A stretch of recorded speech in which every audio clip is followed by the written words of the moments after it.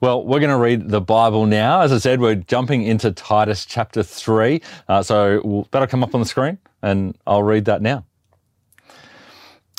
Remind the people to be subject to rulers and authorities, to be obedient, to be ready to do whatever is good, to slander no one, to be peaceable and considerate, and always to be gentle toward everyone.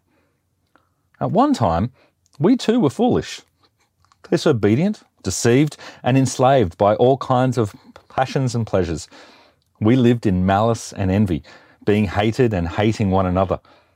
But when the kindness and love of God our Saviour appeared, He saved us, not because of the righteous things we had done, but because of His mercy. He saved us through the washing of rebirth and renewal by the Holy Spirit, whom He poured out on us generously through Jesus Christ our Saviour, so that, having been justified by His grace, we might become heirs, having the hope of eternal life. This is a trustworthy saying, and I want you to stress these things so that those who have trusted in God may be careful to devote themselves to doing what is good. These things are excellent and profitable for everyone. But avoid foolish controversies and genealogies and arguments and quarrels about the law, because these are unprofitable and useless. Warn a divisive person once, and then warn them a second time. After that, have nothing to do with them. You may be sure that such people are warped and sinful. They are self-condemned. As soon as I send Artemas or Tychicus to you, do your best to come to me at Nicopolis, because I've decided to winter there.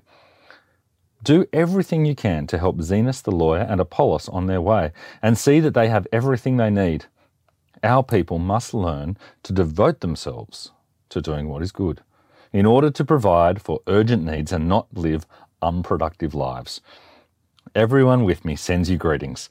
Greet those who love us in the faith. Grace be with you all. I love hearing people's conversion stories.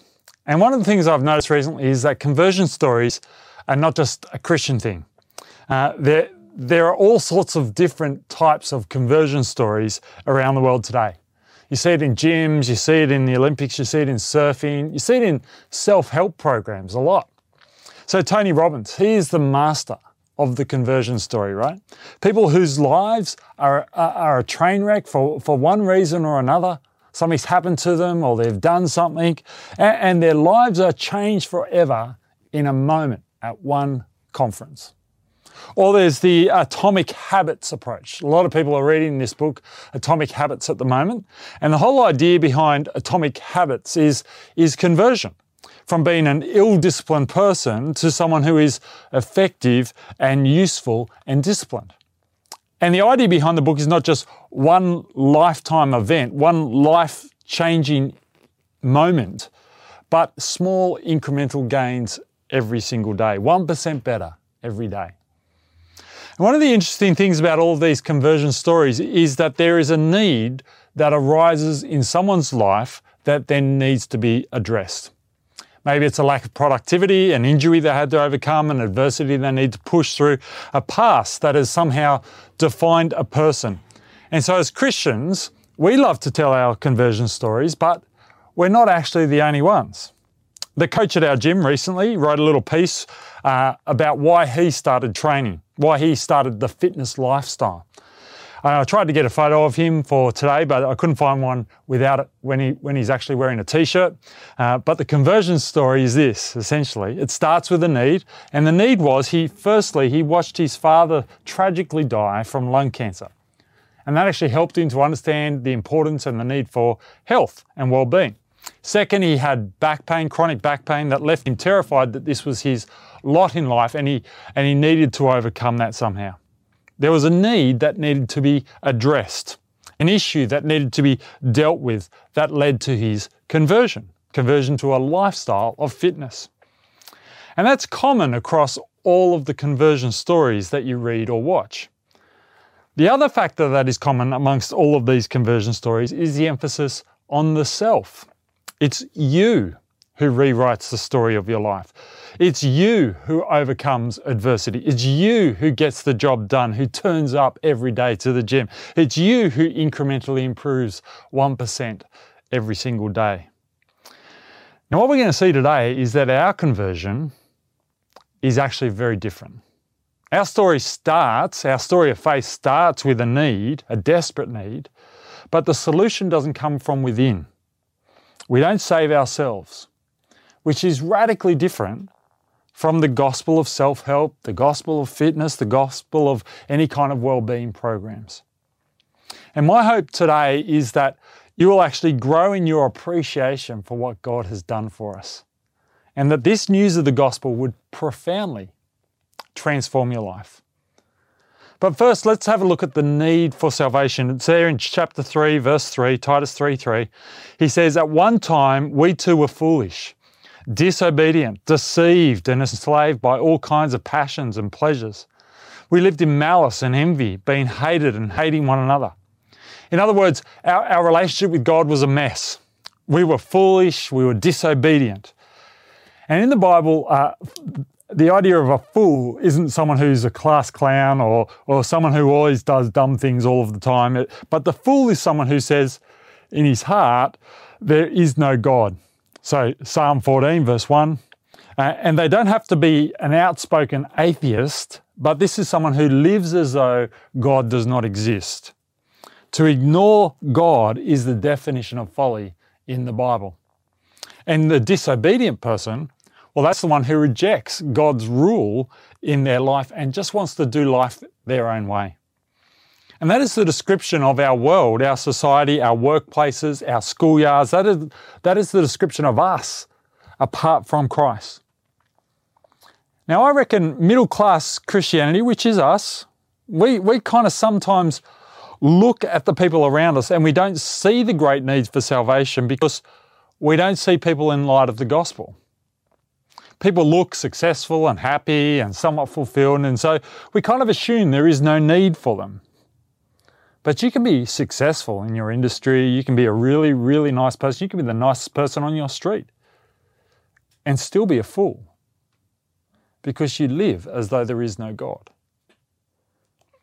We have a new series that's going to be kicking off next week at church, and that will be a great series to invite friends along to. But here's what I think we often do. We look for the person who needs Jesus. And what we often mean by that is we look for the person whose life is kind of falling apart at the seams. But Christianity is not just for the needy. Christianity is also for the person who doesn't think they are needy, who lives as if there is no God, who lives his life on their own terms and just kind of rejects God and his rule in their lives. And if we're going to be urgent about the gospel, we need to see people through the lens of the gospel. That is who you were. That is who I was. Foolish, disobedient. And then this rejection of God actually affects everything else. Our active foolishness and our disobedience is coupled with the fact that we were victims of evil forces we could not control. So he doesn't just say we're foolish, but he also says we were deceived. He doesn't just say we were disobedient, but he says we were enslaved, which means we can't save ourselves. We can't simply choose not to be a fool anymore. We can't simply decide to then live under God's rule anymore because we're deceived and we're enslaved. And so with our relationship with God a complete mess, it's not surprising then that our relationship with one another is all smashed up as well. So you see that in verse 3, at the end of verse 3, he goes on to say we lived in malice and envy, being hated and hating one another. And this is what we see in the world around us, yeah? Malice is just wishing people evil. Envy is resenting and coveting their good. I mean, who hasn't done that? And both of these things disrupt human relationships, and they lead to humans being hated and hating one another. Now, it's a pretty gross picture of the human condition, isn't it?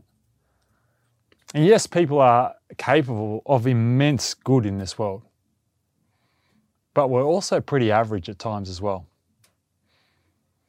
And all of the different conversion stories we see in our world today are evidence of that. What all those different conversion stories tell us and recognize is that there is actually a need for change.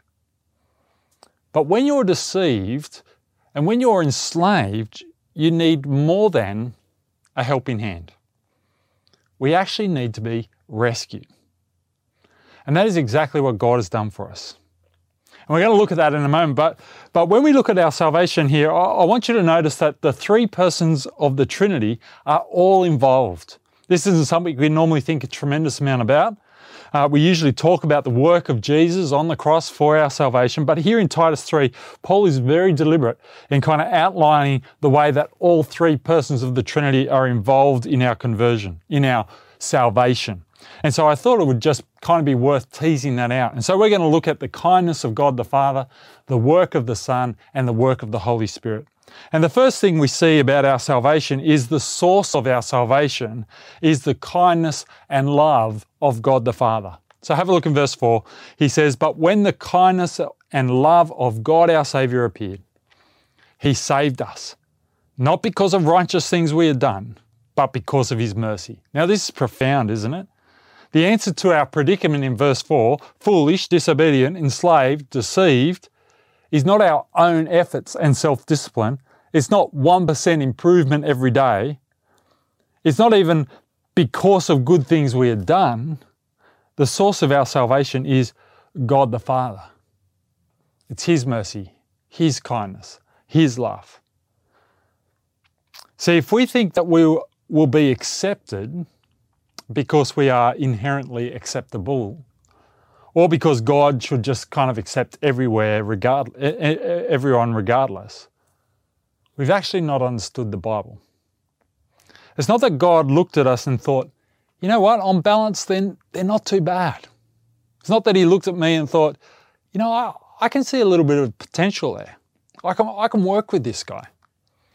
This is not a job interview where we put all of our strengths on the table and the interviewers decide on the basis of some kind of glorified picture that we paint about ourselves. No, God sees right through all of that. He looks at us, He sees folly, He sees disobedience, malice, envy, hatred. He sees all of those things. He sees reasons to condemn us, and yet in His kindness and His love, He saves us. Not because of the righteous things we have done, but because of His mercy. And so, across the pages of our conversion story, God writes, my kindness, my love, my mercy. It's not my choice, my will, my determination. It's all because of God and His kindness. And there was a moment in history where the kindness and love of God appeared. And that moment in history was when Jesus came into this world. You know, in the Old Testament, they knew of the love and kindness of God. He had acted towards His people with kindness and love and mercy for years and years and years. But then His kindness appeared. God the Son entered into human existence. The appearance of His love was the moment that Jesus was born at Bethlehem. And at that moment, God's kindness and His love became apparent. It was visible. You could see it, you could touch it, you could smell it. And most profoundly, we see His kindness and love through the cross, through His death and His resurrection. And at the cross, the work of Jesus at the cross actually brings two things that this passage highlights for us: justification and eternal life. Have a look there in verse 7. So that, having been justified by His grace, we might become heirs, having the hope of eternal life. So what is justification? Well, it's a legal term, right? And it means to be declared right. A trial is taking place. The charge is that we were foolish, disobedient, deceived, malicious, envious, hating. And the verdict is guilty for every single one of us. Now, the judge can't just let the guilty go free, right? That would be unjust. And so because our God is just, he has to somehow deal with our guilt. And yet at the same time, he wants to show kindness and mercy and love to us. So how do you do that? How do you show justice and mercy all at the same time? Well, this is the remarkable thing about Jesus' death. In his death, the sentence we deserved is placed on him. He dies in our place, he bears our penalty, and sin there is dealt with at the death of Jesus. And as a result, the verdict against us is no longer one of condemnation, but one of innocence. We are justified. We are declared righteous in his sight. And so when you can comprehend this, the kindness of God ought to just blow us away. See, justification is not just a theological word, but it is the very centerpiece of our salvation. And the second thing his kindness achieves through Jesus' death on the cross is eternal life. Now, I think as Christians, we don't spend a lot of time thinking about what eternal life actually means. So let's kind of unpack that a little. If you have a look there in verse 7 again, what you'll see is that justification is a precondition of having hope.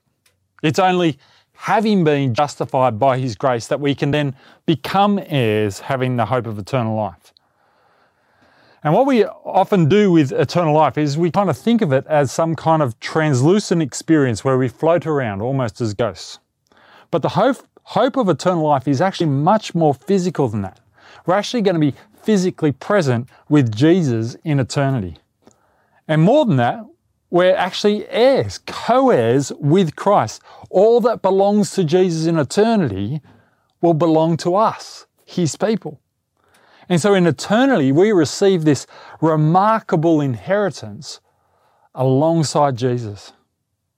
And so from our justification, our hope is not just the promise of acquittal on the day of judgment, as good as that is, right?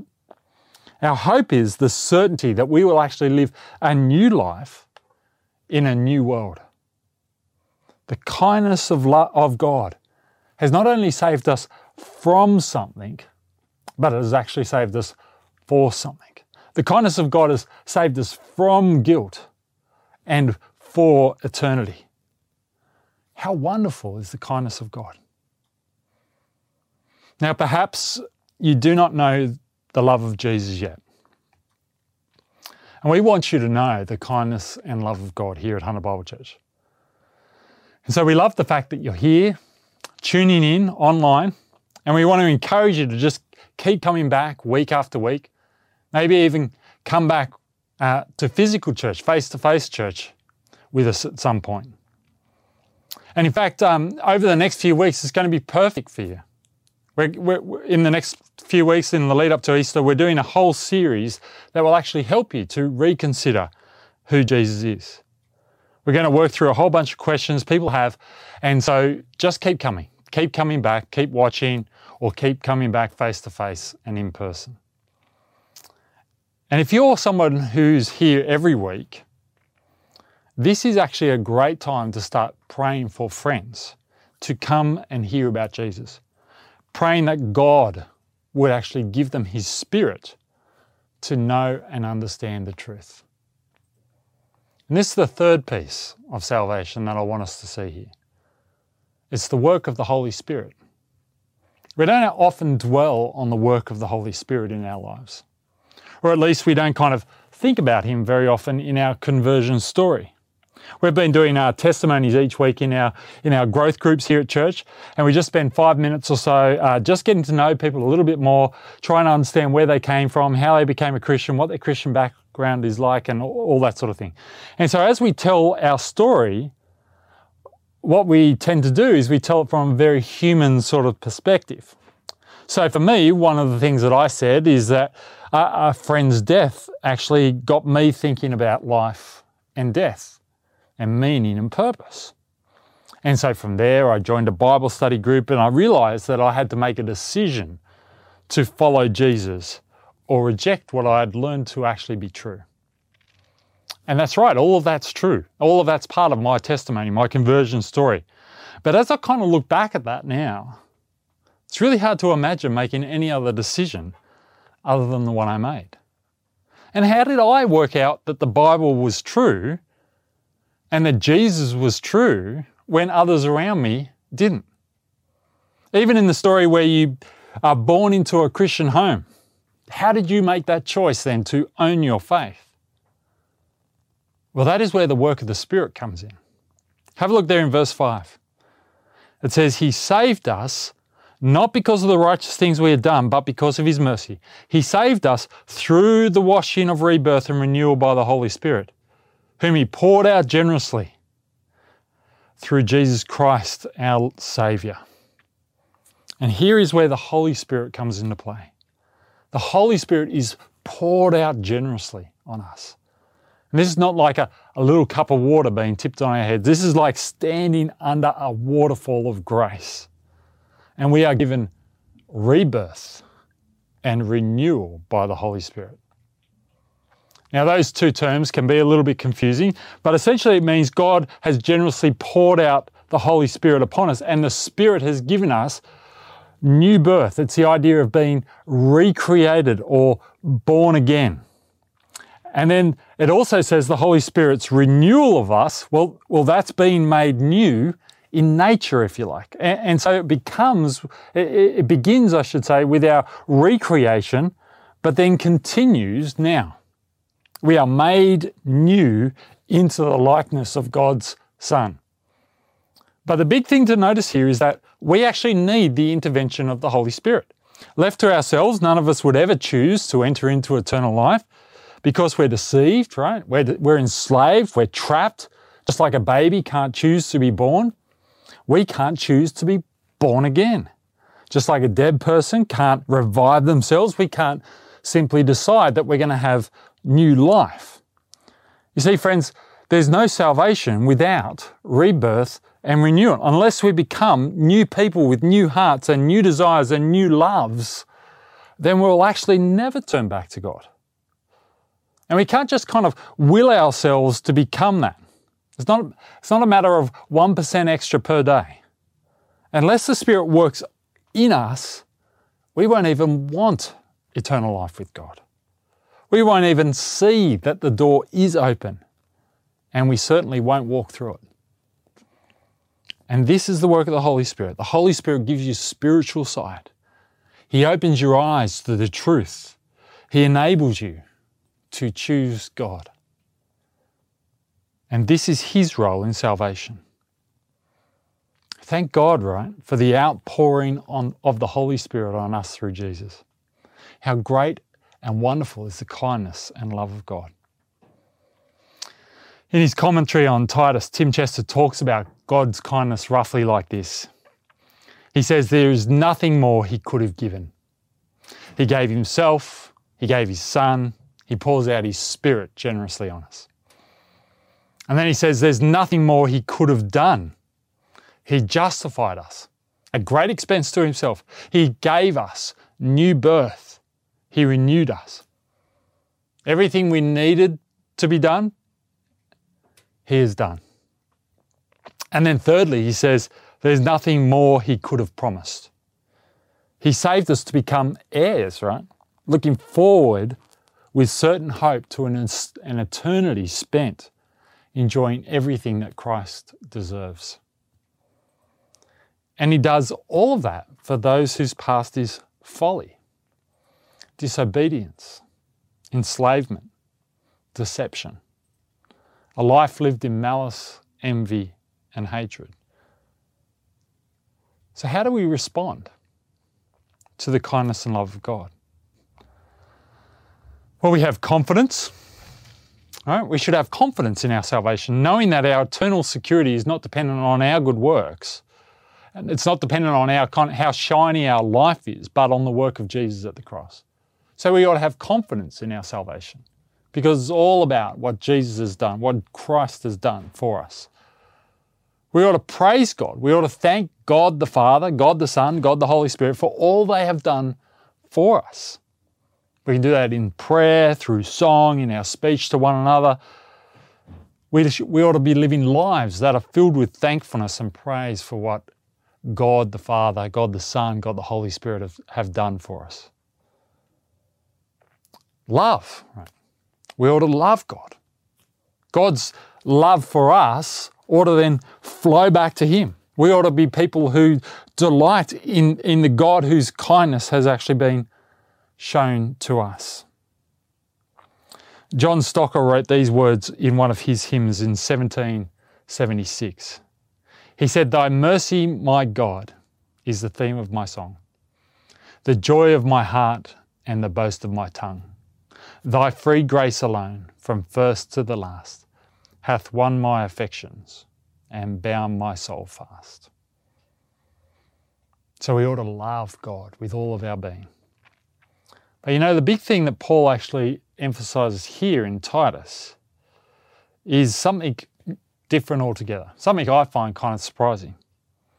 Have a look there in verse 8. This is what he says. He says, "This is a trustworthy saying," so that's the gospel message we've just heard, "and I want you to stress these things so that those who have trusted in God may be careful to devote themselves to doing what is good. These things are excellent and profitable for everyone."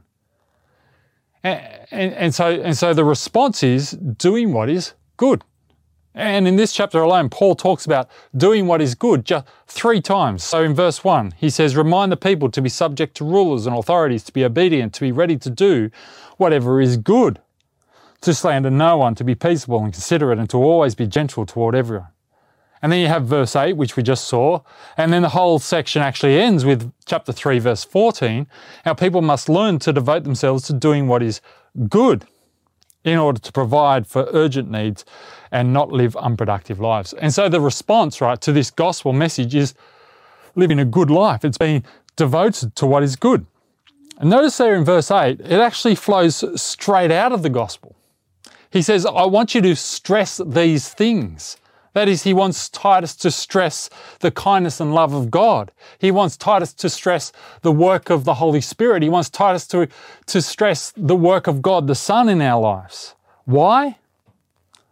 So that those who have trusted in God may be careful to devote themselves to doing what is good. These things, again, he's talking about the gospel of grace here, are excellent and profitable for everyone. And it stands in direct contrast to false teaching or foolish arguments. So in verse 9, he goes on to say, "But avoid foolish controversies and genealogies and arguments and quarrels about the law, because these things are unprofitable and useless." So Titus is to stress salvation by grace alone. He's to stress the work of God the Father, God the Son, God the Holy Spirit, and avoid foolish controversy. And the result is, when people know their God and know God's love and kindness and goodness to them, they ought to live lives that are good, profitable, excellent. And so here's the hard thing that I think that the book of Titus is saying. Although good works can never be the basis of salvation, they are the essential evidence of salvation. Good works will never contribute anything to your salvation whatsoever. Remember?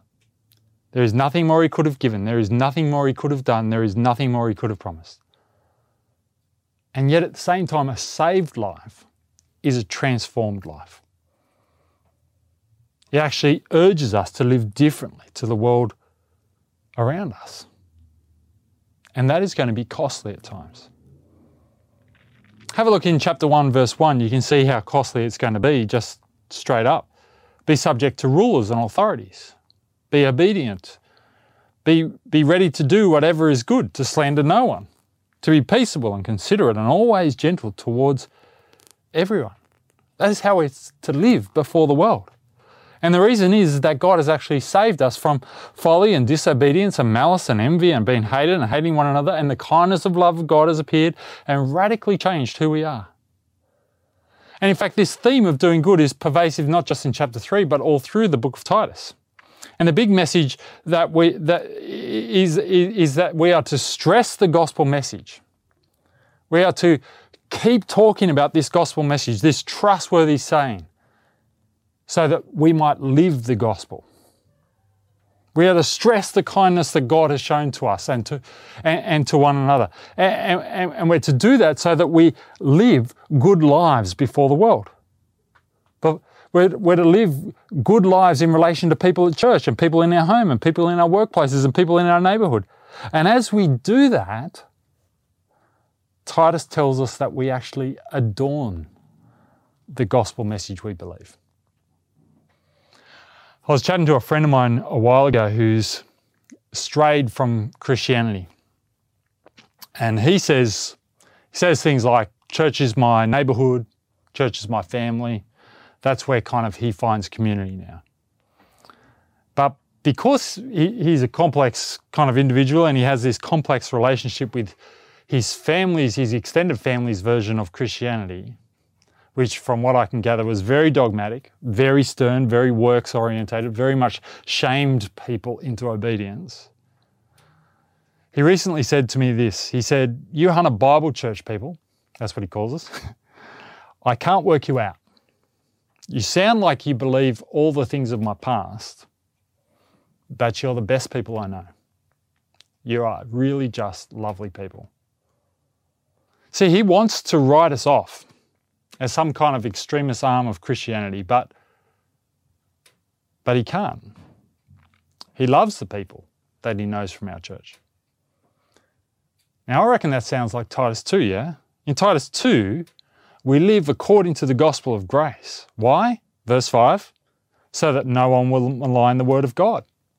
Why? Verse 8, so that those who oppose you may be ashamed because they have nothing bad to say about us. Verse 10, so that in every way they will make the teaching about God, our Saviour, attractive. And so in the home, in the church, in the workplace, in all spheres of life, we are to live in a way that actually commends Christ.